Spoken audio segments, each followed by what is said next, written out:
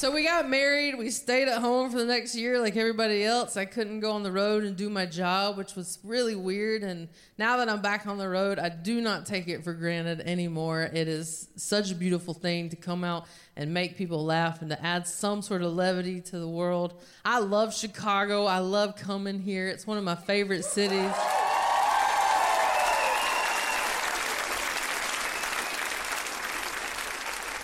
There was only one city on this tour I was nervous to go back to, and that was Des Moines. Because last time I was there, it was in the middle of winter, and I forgot that in the Midwest, when it is wintertime and people are freezing, they get hammered. Hammered.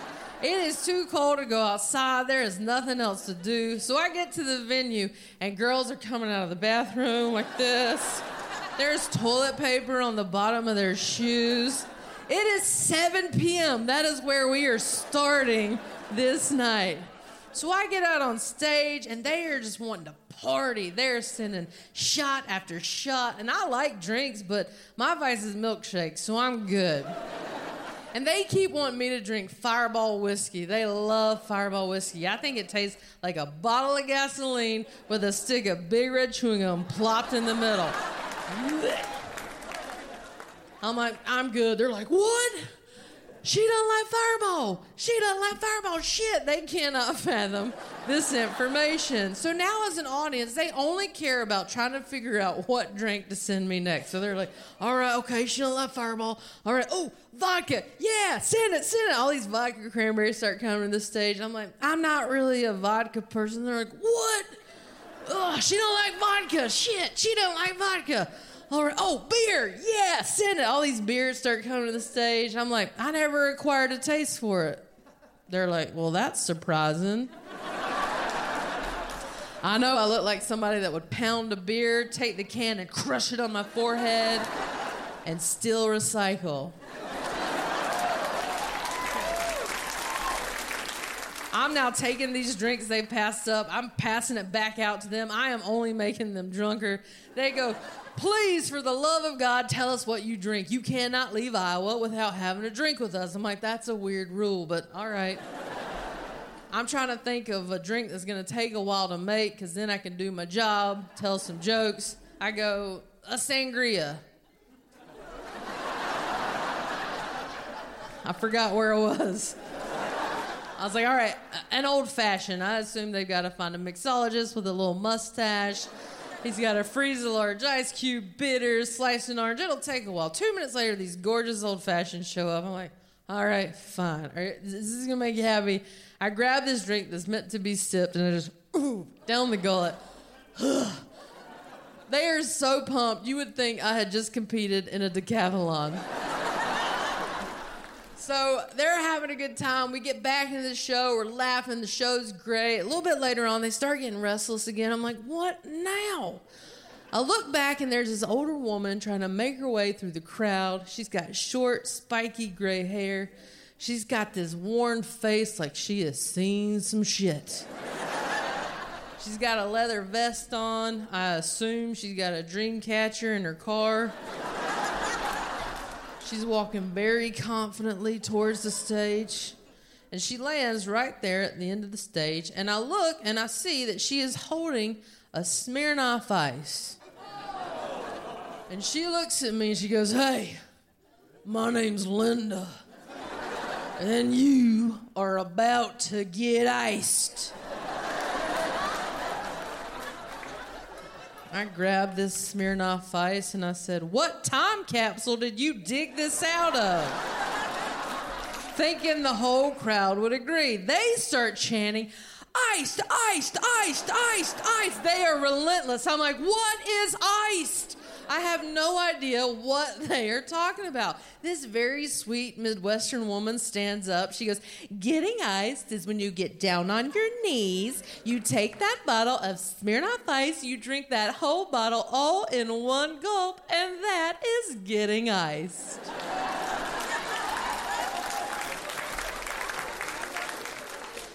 I'm not getting on my knees and drinking a Smirnoff Ice. The whole room yells, those are the holes.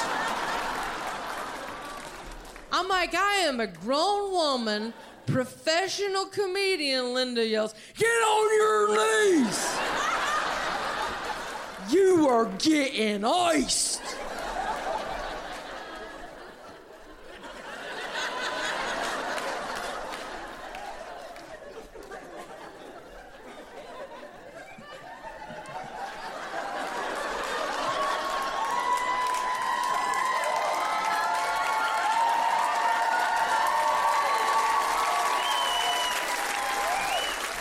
So I got on my knee.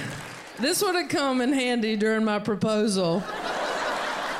And I start chugging this god-awful Smirnoff Ice. Like, this malt liquor bullshit's falling down my face. It's all sticky and gross. It's ruining my perfectly good cardigan. They're just going nuts. The audience is going nuts. I'm like, I finally finished this drink. And I stand up, and something about that old-fashioned and that Smirnoff Ice and that low gravity did not mix. I am immediately seeing double. I don't finish my set. I don't say goodnight. I just look at the crowd and I said, you did this. And I left.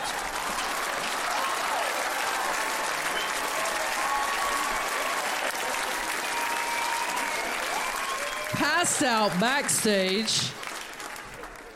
I come to like 2 hours later in the promoter's car. I'm waking up. I'm like, how did I get here?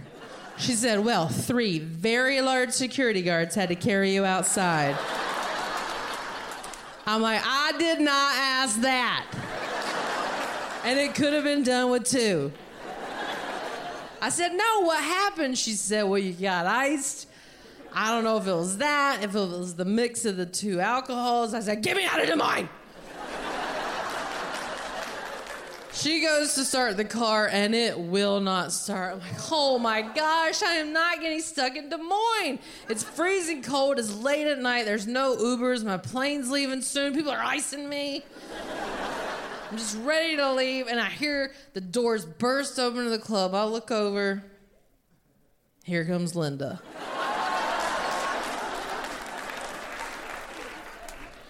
She saddles up to the car. What's up, ladies? I'm like, hey, Linda.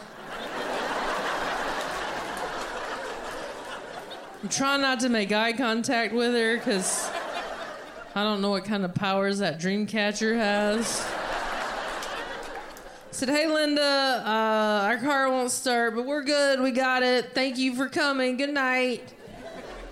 She took a look at me. She goes, gives me a wink, walks to the back of the car, opens up that gas tank, spit in the gas tank, and I got the heck out of Des Moines. Watch Fortune Feimster, Good Fortune, only on Netflix.